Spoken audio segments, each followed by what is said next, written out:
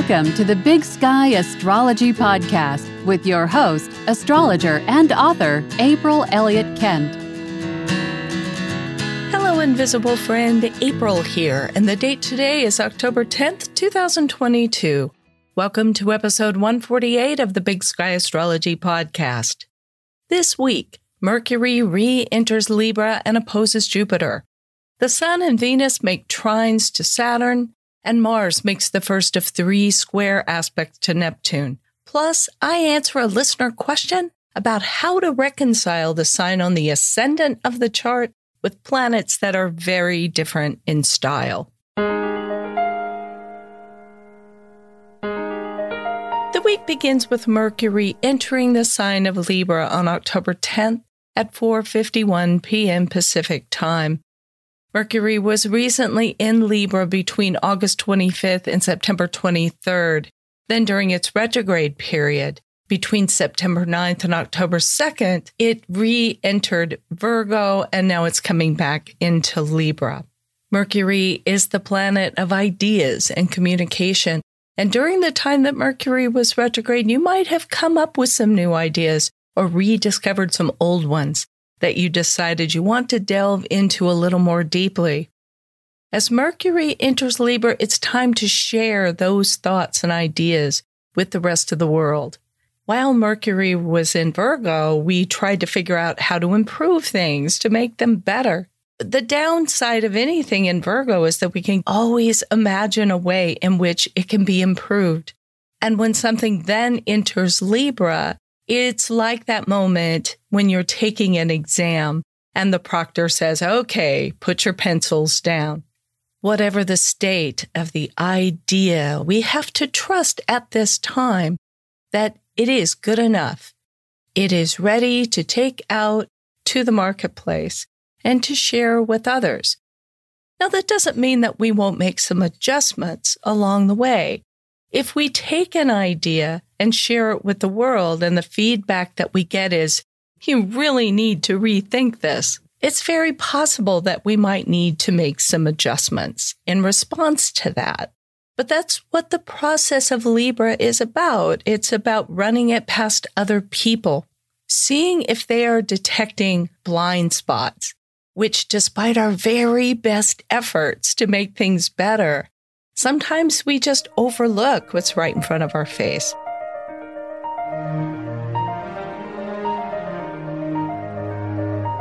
On October 11th at 6:06 p.m. Pacific Time, the Sun in Libra makes a trine aspect to Saturn in Aquarius.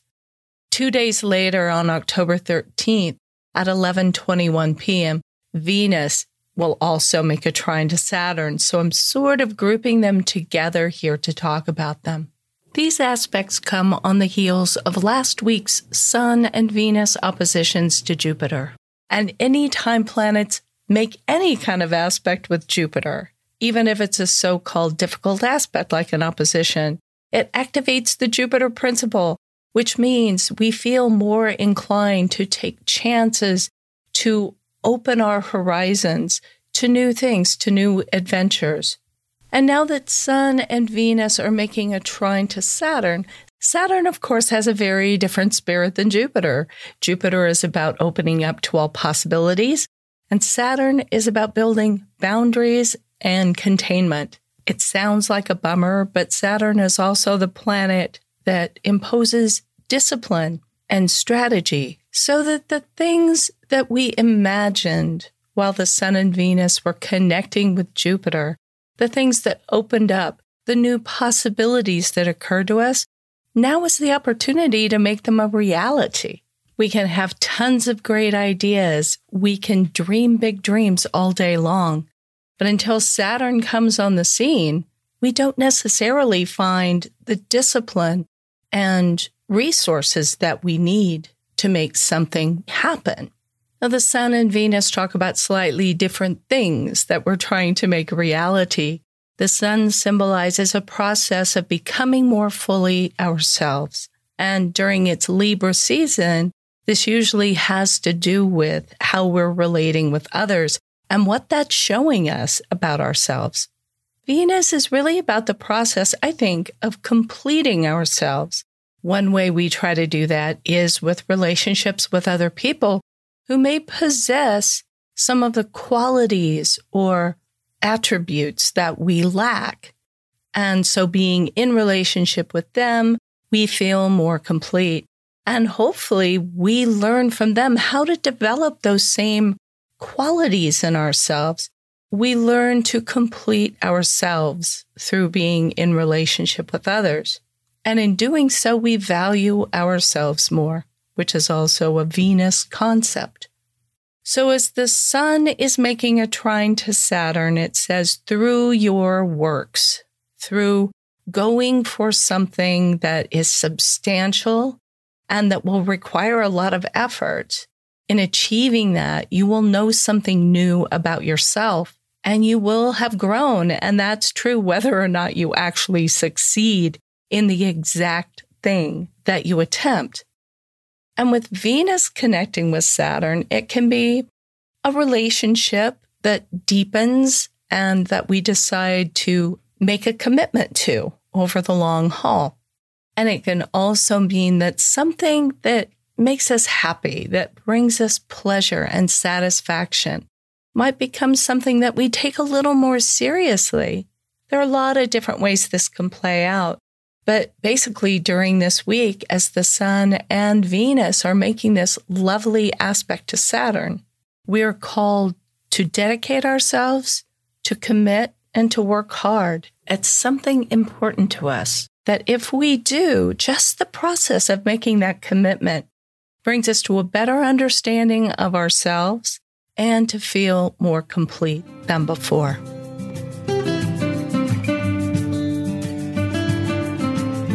Also on October 11th at 10:47 p.m. Pacific Time, Mars in Gemini makes the first of 3 square aspects to Neptune. The second square is on November 19th as Mars is retrograde in Gemini. And then after it's turned direct again, it will make the final square to Neptune on March 14th, 2023. The square aspect represents tension of 2 forces that are very different and want very different things being forced to work together. But even without the presence of a square aspect, we know that Mars and Neptune are very different planets with really different personalities. Mars governs the impulse to act. And while it's in the sign of Gemini, it's wanting to act in Gemini realms, such as speaking or other kind of communication or learning or moving around, or to scatter its energies in many directions. But always Mars wants to act. When it's connected with a planet like, say, Saturn, that action tends to be focused and directed in a really productive way. But Neptune is a little more experiential. And if anything, it compounds the more troublesome qualities of Mars and Gemini, which can lend confusion to the proceedings. And in this case, I actually think a square is useful. I think anytime we have squares to Neptune, they represent the ways in which we are fighting the Neptune tendency towards fogginess or confusion. So when we see a planet fighting with Neptune, it is fighting to clarify what it really wants to do. But there is no question, as many of us have found since Mars went into Gemini, and especially while Mercury was retrograde, it can also be exhausting. It can feel overwhelming because Mars is so excitable and it builds up so much energy that it's taxing. And in this case, it's taxing to the mind. It feels as if, I think for many of us, that we're juggling so many balls in the air at the same time. And we're having this feeling of going around and never really finishing anything or ever really getting any place. So on the one hand, Mars is opening up many possibilities and many ideas in Gemini, which is great. But as it goes into these squares with Neptune, it's really asking us to do a couple different things. One is to step outside our rigorous ideas of time. Gemini, which is ruled by Mercury, is a little more chronologically oriented. It may not meet all its goals in a timely fashion, but it has a sense that there is such a thing as timeliness. And it doesn't object to things like schedules and calendars. Again, it might not abide by them exactly, but it has an appreciation for them. Neptune doesn't work in quite that same way. Neptune's job is to release us in many ways from the tyranny of time and schedules. Neptune says you can do anything you want to do, but it means giving up your idea of time. I've probably mentioned this before on the podcast because it's something I've observed so many times. The people in my life who have many planets in Pisces or flowing aspects with Neptune in their birth charts are really good at fitting so much into every single day. Because while a Mercury-ruled person might look at their scheduler for the day and say, oh, I have this to do, and then this at this time, and this at this time, and it's quickly overwhelming, and I don't know how I'm going to get it all done. Neptune looks at it and goes, I'm sure I can fit in a coffee date with a friend. I'm sure I can fit in one more errand between this meeting and that meeting. So Neptune's helpful in this way. And it's one way in which it can be a little bit helpful to this Mars in Gemini, as long as we fight the cloudiness and confusion and overwhelm that can come with feeling as if there's not enough time. That said, Mars can be a little distracted while it's in Gemini, and especially in combination with Neptune.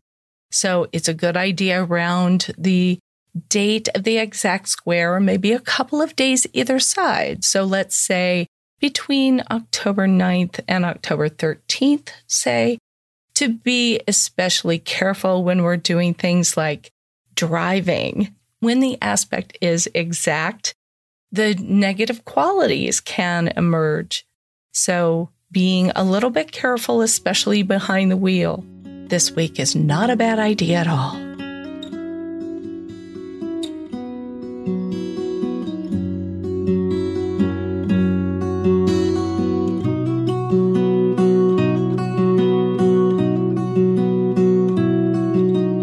On October 12th at 12:24 a.m. Pacific Time, Mercury makes an opposition to Jupiter.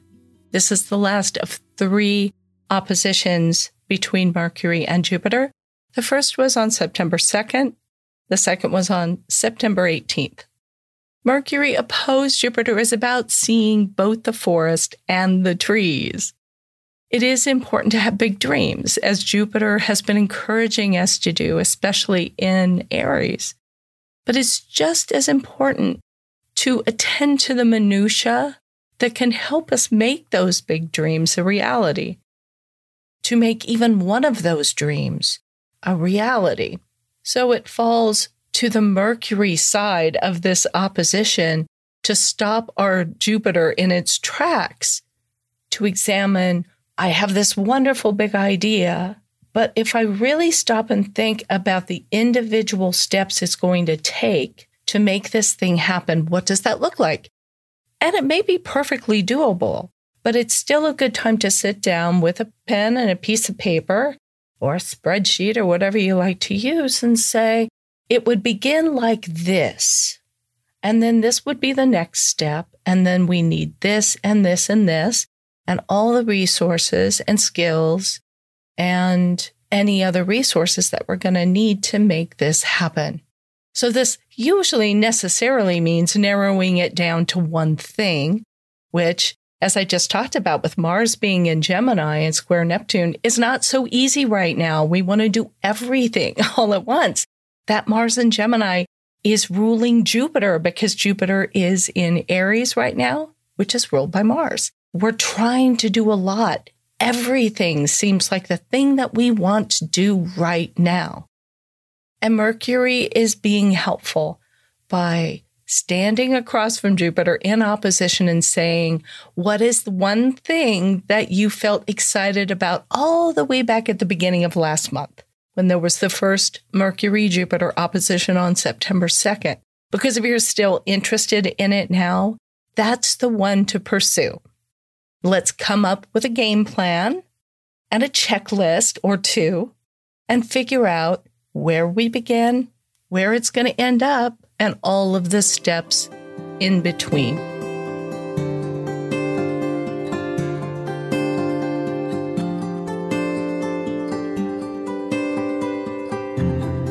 And now for the moon report for the week of October 10th. And it's a little bit of a quiet moon week. We don't have a major lunation because the last quarter moon is going to fall next week on October 17th. So let's talk about the void of course moon periods for this week. The first is on October 10th, as the moon in Aries makes a square to Pluto at 7:02 a.m. Pacific time. It's void of course for 7 hours and enters Taurus at 2:04 p.m. As we've talked about before, when the moon's last aspect in its sign is a hard aspect to Pluto, we have a tendency to look back, especially over the last couple of days, and think, have I done all of the things I was supposed to do in the way I was supposed to do them? Are there things that I wish I hadn't done? And there can be a little bit of a tendency to really come down hard on ourselves. Maybe we've been a little bit rash, a little bit impulsive, acted before thinking. And as we sit for 7 hours with this square to Pluto in very practical Capricorn, we might be a little hard on ourselves and say, maybe I should have slowed down and taken my time, and then I wouldn't have this mess to deal with. I think my best piece of advice for these void of course periods is beating up on ourselves for what we have or haven't done in the past is completely useless. All we can do is try to learn from it. And we can look during this 7-hour period at our Aries side, our reckless side.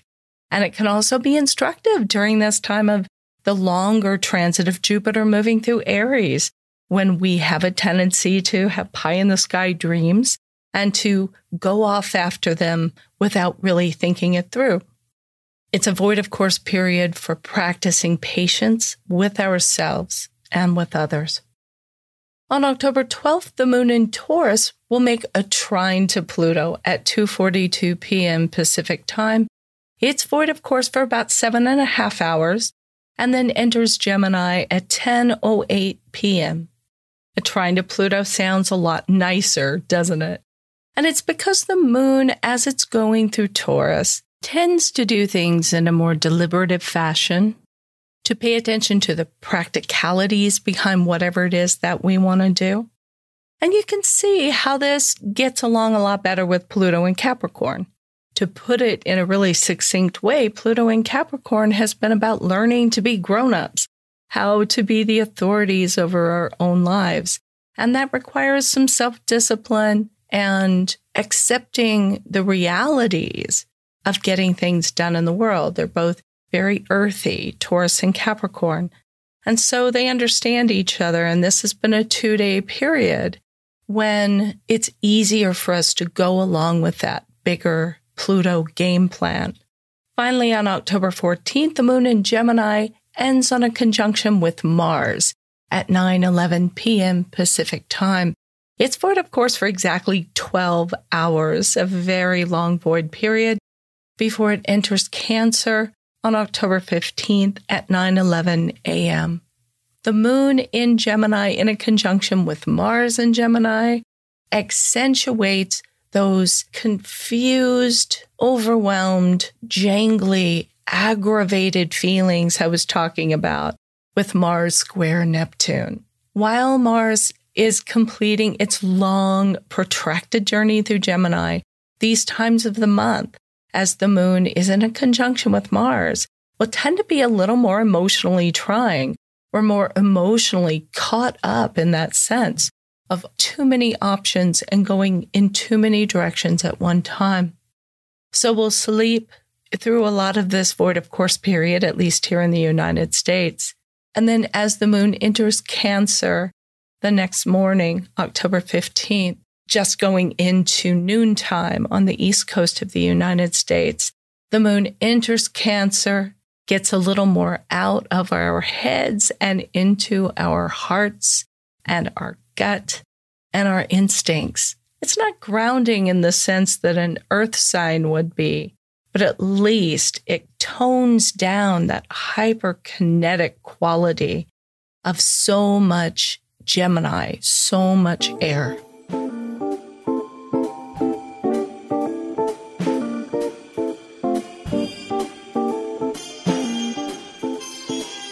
In this week's listener question, listener Laura writes, how can a strong appearance in your rising sign coexist with a softer moon? I have Leo rising and a Pisces moon, and everybody thinks I'm less vulnerable than I am. Laura, that is such a great question. And it's not just the moon that can suffer from this kind of disconnect with the ascendant. Let's begin by examining what the ascendant is in the chart. Technically, it marks the point where the Earth's horizon meets the ecliptic. In a chart calculated in Placidus, Koch, or Porphyry house systems, and other what we call quadrant-based house systems, as well as in the equal house system, this point is the cusp of the first house. In other words, the cusp on the leftmost side of the chart at what would be on a clock, the 9 o'clock position. In the whole sign house system, the first house begins at 0 degrees of the ascendant sign, and the ascendant point falls somewhere, usually in the first house. So what does the ascendant mean? The ascendant is very time and location sensitive. A new degree of the zodiac is rising on the ascendant roughly every 4 minutes. Now that can vary depending on the sign. But because it is so time sensitive, it is arguably the most individual point in the chart. And it's the reason that we need to work with a very exact birth time when we calculate someone's chart. The way the ascendant is interpreted is as the point of personality, of how others see you. And that's not wrong, but I like to expand that out a little more. The ascendant, I think, is our instinctive way of coping with what the environment sends our way. It's kind of like a bag of tricks that we developed from a very early age because we found that these particular coping mechanisms helped keep us safe. The first house of the chart symbolizes the way we cope with what's new and exciting in our environment, but also possibly threatening. I also think it's valid to interpret it as the way we interact with the world on a surface level. Here's an example I've used with clients. If we go to the supermarket, we don't need to share our deepest needs and longings and motivations with the checkout clerk. The ascendant might show the way we handle these kinds of casual interactions. If you have Sagittarius rising, maybe you're really friendly, crack a joke with the clerk. Whereas if you have Scorpio rising, you might just say as little as possible. Now, this is modified, as everything in the chart is modified by other factors. The planet that rules the sign on your ascendant can make a really big difference. Also, if you have planets in the first house, that can modify things a great deal. And of course, as you point out, Laura, sometimes the ascendant writes a check that one of our natal planets is just unwilling to cash. A Leo ascendant deals with the world by being very warm, but quite dignified. And it can roar if people get too close. We think of Leo as very friendly. And it can be, but you need to show it that respect. And while a Leo or Leo rising, Leo moon might be nice to you, it's not a good idea to presume that you have an intimacy with them that they have not granted. So in the case of the ascendant, this is a formidable personality, but it is mostly an act. And in your specific case, the sun, which is the ruler of that Leo ascendant, gives another important piece of the puzzle. You have the sun in Taurus, and Taurus doesn't love to play the queen. It wants to downplay any sense of personal importance or drama or pretense. Now, as for your moon, the moon is where we are most private and most emotionally vulnerable. Where the moon is concerned, the job of the ascendant is to keep away anybody who's going to hurt us emotionally. The moon in Pisces, as you point out, is very sensitive, very vulnerable. It needs a lot of protection.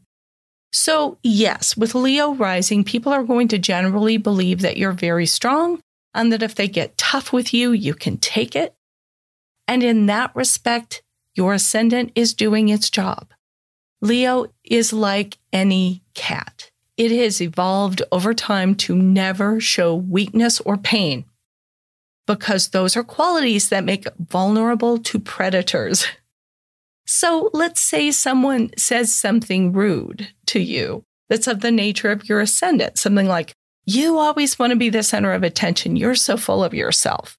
And the Leo ascendant roars back. But inside, this little moon feels very hurt and misunderstood. But that is how your ascendant is designed to work. It cannot project sensitivity easily. That's not how a Leo ascendant keeps you safe in the world. The answer is not to make your ascendant more like your Pisces moon. And the moon in Pisces is never going to be like that Leo ascendant. But how can we get them working in tandem or helping each other? So it's tough because you're wanting people to realize you're only human. You have feelings like anyone else. But Leo on the ascendant is like being the queen, and you're not meant to show your emotions, really. Wearing your heart on your sleeve, in other words, making your ascendant more like your moon, is not going to do that vulnerable side of you any favors. But on the other hand, Leo on the ascendant is like having a lion standing guard outside the door of your chart. If you do it right, nothing much is going to get past that ascendant. And your moon in Pisces will be well protected. The problem, I suspect, having looked at your chart, is less with the ascendant in Leo, and maybe a little more the fact that the sun, which rules Leo, is in the 10th house. Your light shines in a very public way, which your moon doesn't necessarily love. And not only that, but Mars is opposing your moon. Criticism in particular will be very hurtful to your moon. And the Leo ascendant honestly doesn't like it much either. But Leo is a strong ascendant, and the sun being in Taurus gives it this solid sense of confidence as well. It's an ascendant that is perfectly designed to guard that sensitive moon in Pisces. By strengthening the ascendant as much as you can, by making it dignified and strong, you are protecting the moon. So don't try to tone down the Leo ascendant. Instead, feed the lion. I hope that helps, Laura. If you have a burning question about astrology that you'd like me to answer on a future episode, please leave a voicemail of 1 minute or less at speakpipe.com/Big Sky Astrology Podcast, or send an email to me at april@bigskyastrology.com, and be sure to put podcast question in the subject line.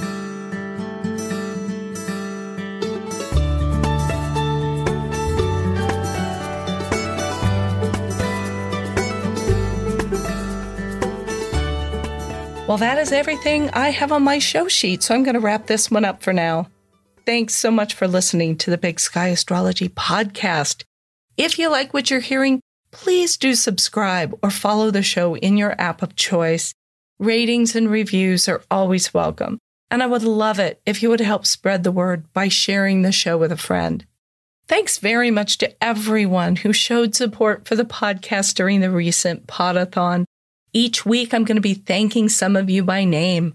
This week, let's give a Big Sky Astrology Podcast shout out to donors Sarah Jane Williamson and Tony Nader.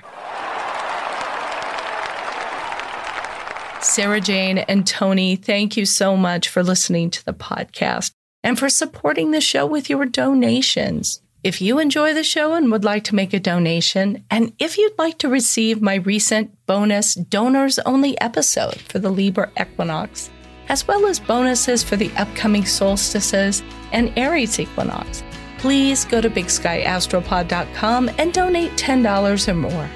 That is it for this episode. Join me again bright and early next Monday. And until then, keep your feet on the ground and your eyes on the stars. Thank you for listening. To learn more about April Elliott Kent, visit her website, BigSkyAstrology.com, where you can sign up for her newsletter, read her thoughtful essays, find out more about her books and classes, or book a personal astrology reading. That's all for today. If you're enjoying the podcast, please take a moment to follow or subscribe to stay current with new episodes, and please leave a rating or review. You can follow Big Sky Astrology on Facebook or Twitter, and Big Sky Astrology April on Instagram. Thanks again for being here, and we hope you'll join us next time.